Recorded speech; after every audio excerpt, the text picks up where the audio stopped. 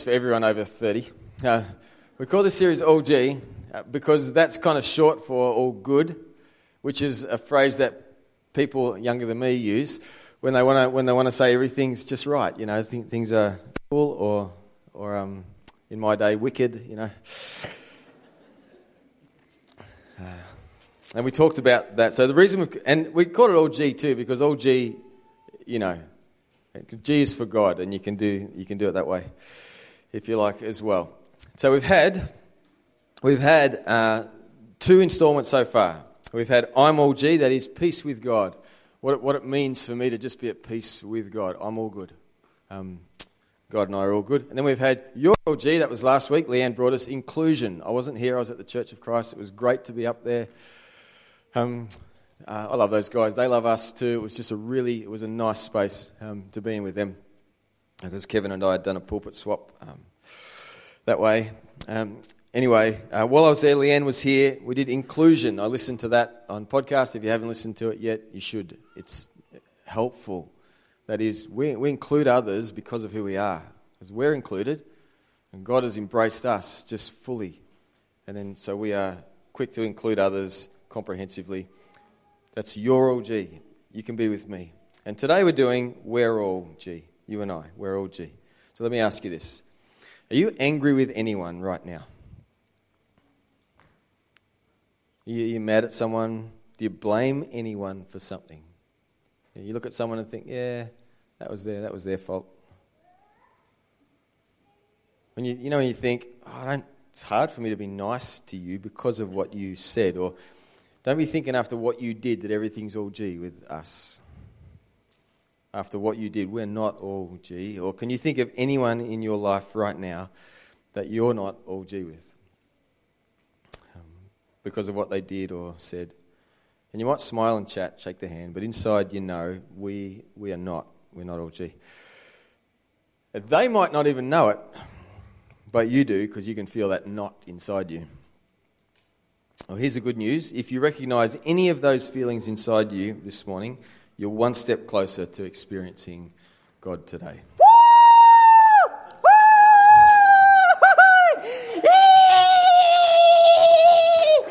That's me! Matt, Yes. I'm in the middle of my sermon. I know, yes I know. But it's a holiday service and you forgot about Spotlight. I forgot. I thought you... And I heard what you said and I got totally excited about it. You can't just interrupt the sermon every time you get excited. What if everyone who was excited just interrupted the sermon like that? I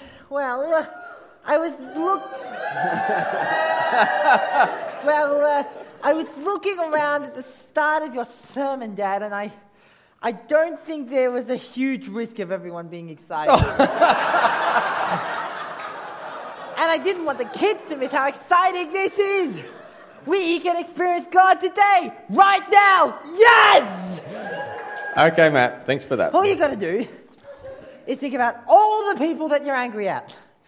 Like, what sort of things could make somebody angry? Maybe someone interrupting. No! Kids! What could make a kid angry? What made you angry when you were a kid? What? I know it was a long time ago. You might not remember. What made you angry? When I was a kid. Yeah, help me out here. I'm trying to identify with the kids. Like, when did you get hurt or upset? Did your horse and cart break down? Did your pet dinosaur die? All right, Matt. When I was a kid, I remember once getting really upset when my brother broke my toys. Yes! Kids, when people break our stuff or take our stuff. What else made you angry as a kid? Once I got in trouble in fact, more than once I got in trouble at school for something that I didn't do, something that wasn't my fault. Yes! Unfair punishment. Who here has ever been punished unfairly for something they didn't do? What else? I got upset and angry when I got bullied. Oh, bullies. What else? When did you get really hurt, really angry? As a kid, yeah, I got really hurt when my parents separated. Oh, some things are just more than aren't they? Yeah, yes they are.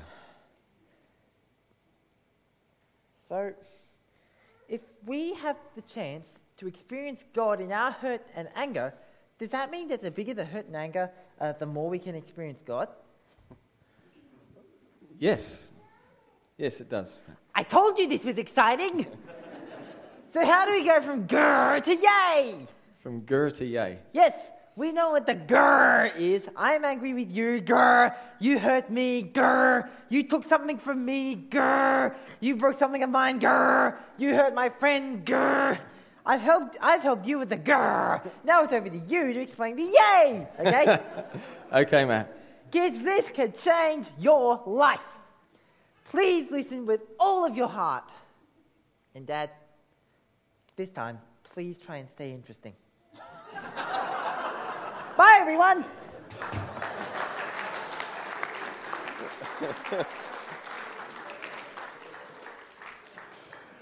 Yeah.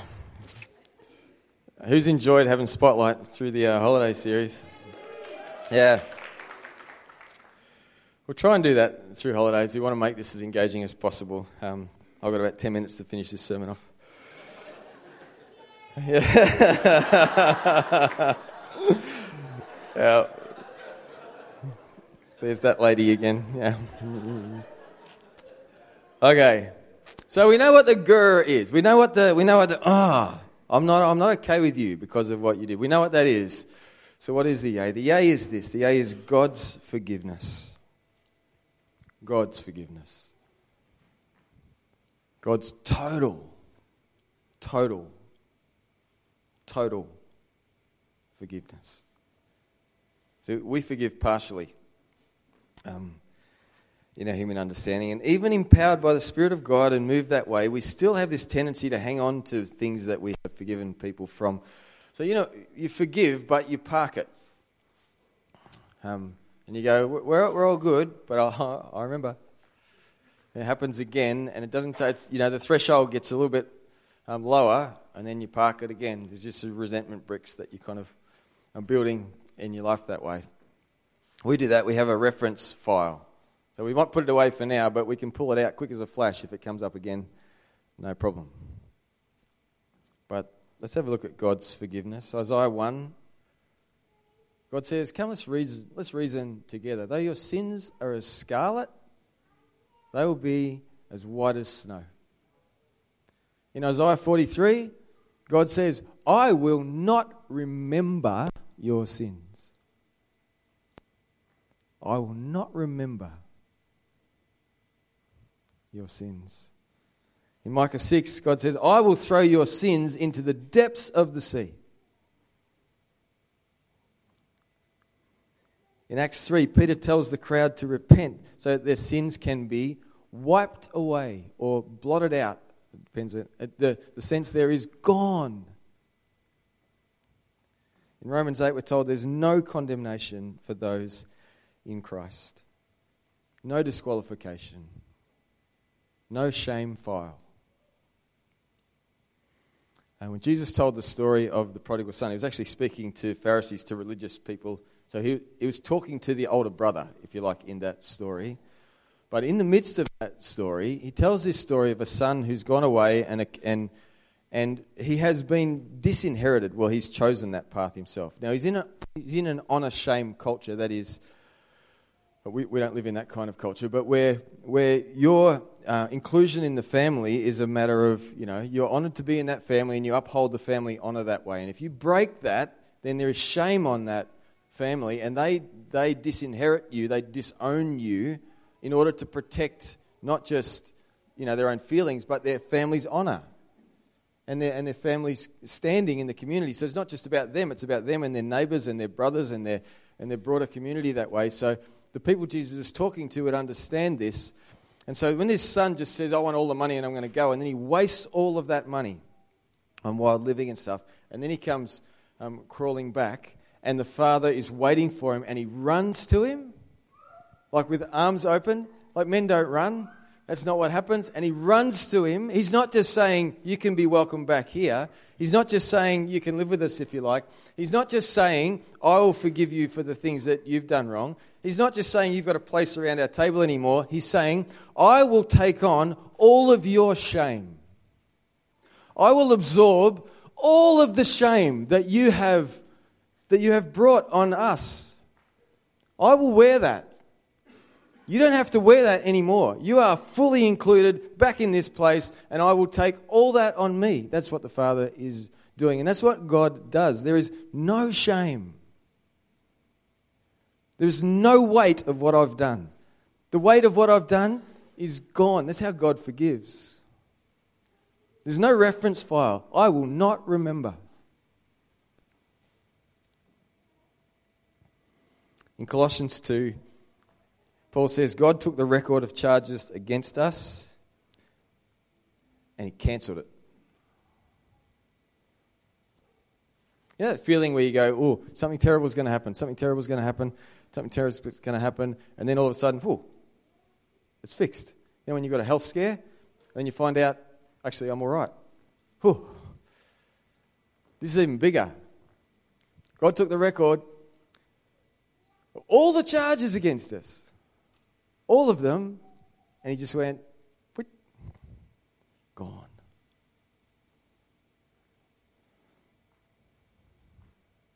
He nailed it to the cross. Jesus, he took it. It's gone. We are forgiven. Totally forgiven. So we might say, oh, you know that person, they did that again. And everyone goes, oh, I know what you mean. You know. Heaven doesn't do that. Someone says to God, that person, they did that again. He's like, did what again? It's stunning forgiveness.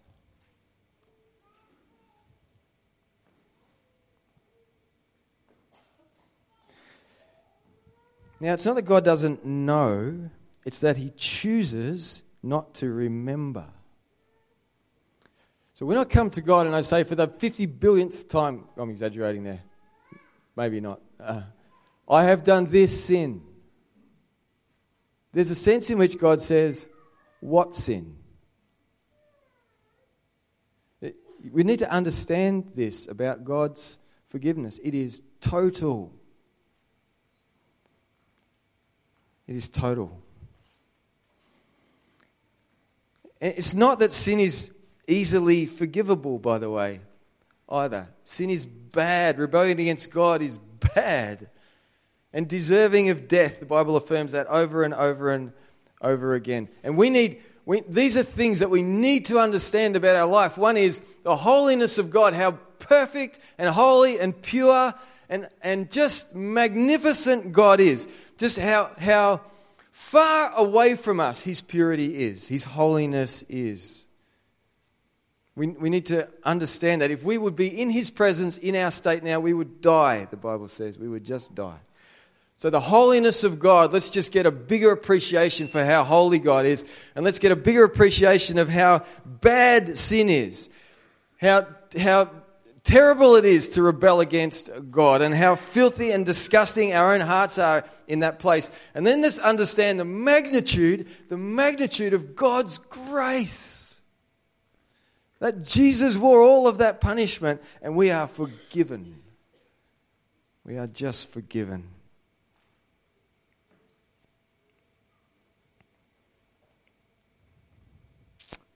Let's have a look at a parable Jesus told Peter, actually, in Luke chapter 12. Then Peter came to him and asked, Lord, how often should I forgive someone who sins against me? 7 times? No, not 7 times, Jesus replied, but 70 times 7. And don't start counting that. That just means a number without end. Therefore, the kingdom of heaven can be compared to a king who decided to bring his accounts up to date with servants who borrowed money from him. In the process, one of his debtors was brought in who owed him millions of dollars. He couldn't pay, so his master ordered that he be sold, along with his wife, his family, and everything he owned to pay the debt. But the man fell down before his master and begged him, "Please be patient with me, and I'll pay it all." Then his master was filled with pity for him, and he released him and forgave his debt. But when the man left the king, he went to a fellow servant who owed him a few $1,000s. He grabbed him by the throat and demanded instant payment. His fellow servant fell down and begged him for a little more. "Be patient with me and I will pay it," he pleaded. But his creditor wouldn't wait. He had the man arrested and put in prison till the debt could be paid in full. When some of the other servants saw this, they were very upset. They went to the king and told him everything that had happened. Then the king called in the man he had forgiven and said, "You evil servant! I forgave you that tremendous debt because you pleaded with me. Shouldn't you have mercy on your fellow servant just as I had mercy on you?" Then the angry king sent the man to prison to be tortured until he had paid his entire debt. And that is what my heavenly Father will do to you if you refuse to forgive your brothers and sisters from your heart.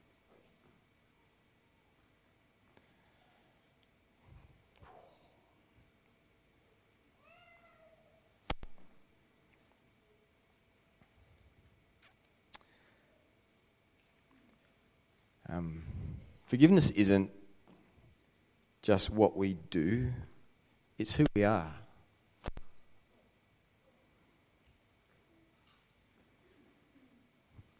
If I'm struggling to forgive, it's an obedience problem because God says you have to. If I'm struggling to forgive, it's not so much that I'm struggling with obedience as that I have an identity crisis. That is, I am totally forgiven. I forgive totally.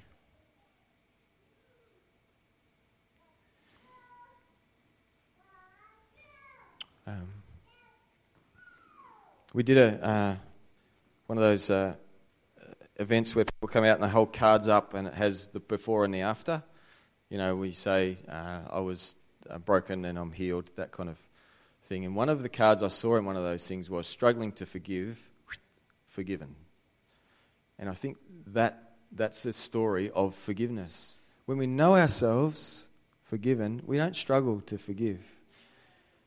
We don't have to try hard to forgive that person. We just have to look up and go, God, who am I? Where do I get what I need? What is my life? Is it here? Do I have to find satisfaction this way? Or am I found in you? Am I hanging on to who I used to be? Or am I hanging on to you, God?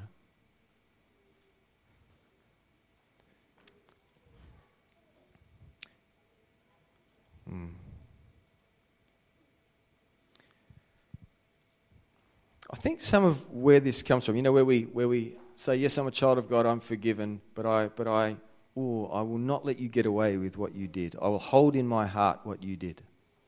I think where some of that comes from is we don't, you know, when you think, I haven't done anything that bad in my life. So we have this kind of sense that we're not millions of dollars in debt like this guy was in the story. I think we must think that for us to be able to hold something against somebody else. We must think that we're still justified somehow to be able to do that. We must think that we've still got the right somehow to do that. We mustn't have got an understanding of the depth of holiness and sin and grace to be able to do that. It almost doesn't make sense that we would know ourselves totally forgiven, but we wouldn't be able to forgive totally. And yet we all do, so it's a puzzle, isn't it? And here's the other thing that's doing my head in here. This is really strong from Jesus. This is how I'm going to treat you if you don't forgive. In other places in the Bible, Jesus says, if you don't forgive other people their sins, I'm not going to forgive yours. Oh, what's that about? Like, do we have to earn our salvation now? Is this what is going on here? No, it's not. This is faith and works. This is, and also in John 6 where Jesus says, the only work that I require from you is this, to believe in the one I've sent. Here's the only work you have, to believe. You have to believe. So how does this all kind of work out? Well, like this. Jesus says, you are totally forgiven. When I understand that and I believe that, then I forgive. If I can't forgive, it's because I don't believe. Jesus says, you are totally included. You are included. You are in my family. And if you will not include totally, if you will not draw in people around you like that, if you will not welcome them into your life, into your core, into who you are, if you will not do that, then your problem is that you don't believe. Because when you know yourself in Christ, then you are an includer. And when you know yourself in Christ, you are a forgiver. And it doesn't matter what the person out there is doing or has done, because it doesn't come that way. It all goes this way. From God to me to you when I'm in Christ.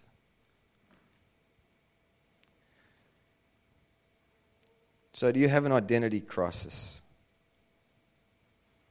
on this one?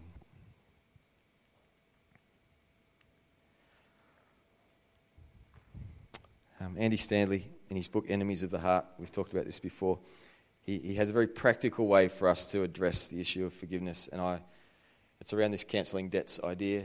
And I found this very helpful for myself, because these things sneak up on us. We have codes for it. Oh, forgiven. I haven't forgotten. Or, it's just difficult with the past hurts that I feel.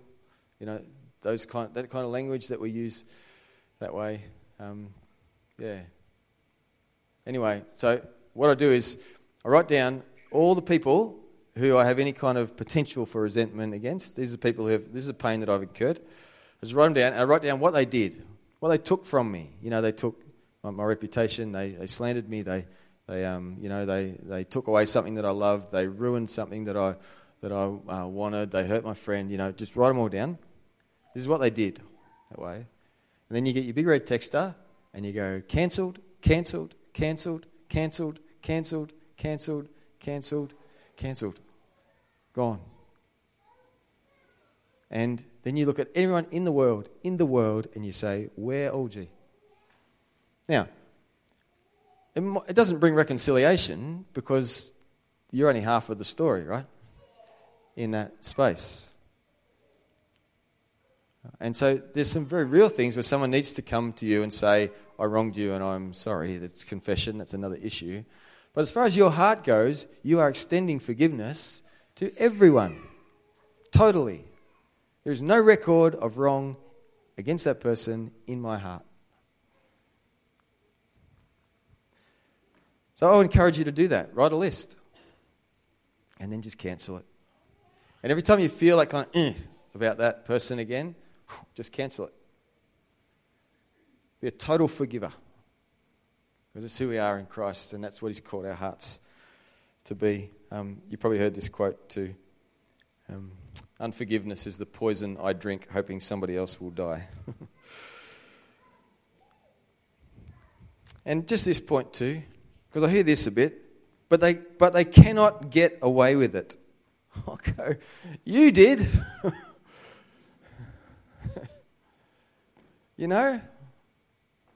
But they can't get away with it. Somebody has to pay. Somebody did. He paid at the same time as He paid for you.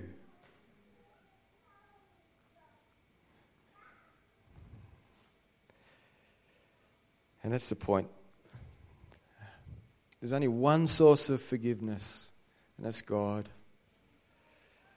And how beautiful it is to be in Christ. Do you know, some of the best relationships I have are with people that I have had to totally forgive for a horrible thing, or the people who have totally forgiven me for a horrible thing. There's something about that space in a relationship where you go, God, wow.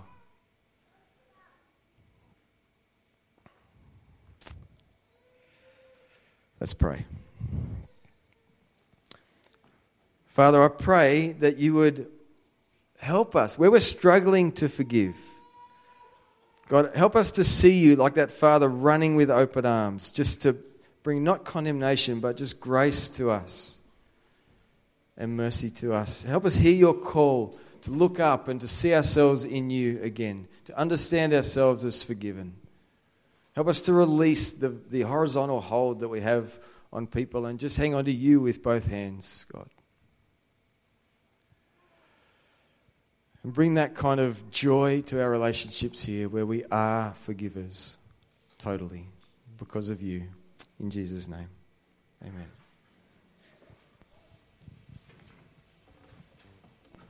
Why don't you stand with us and let's celebrate and give thanks and praise to God, who is our total forgiver.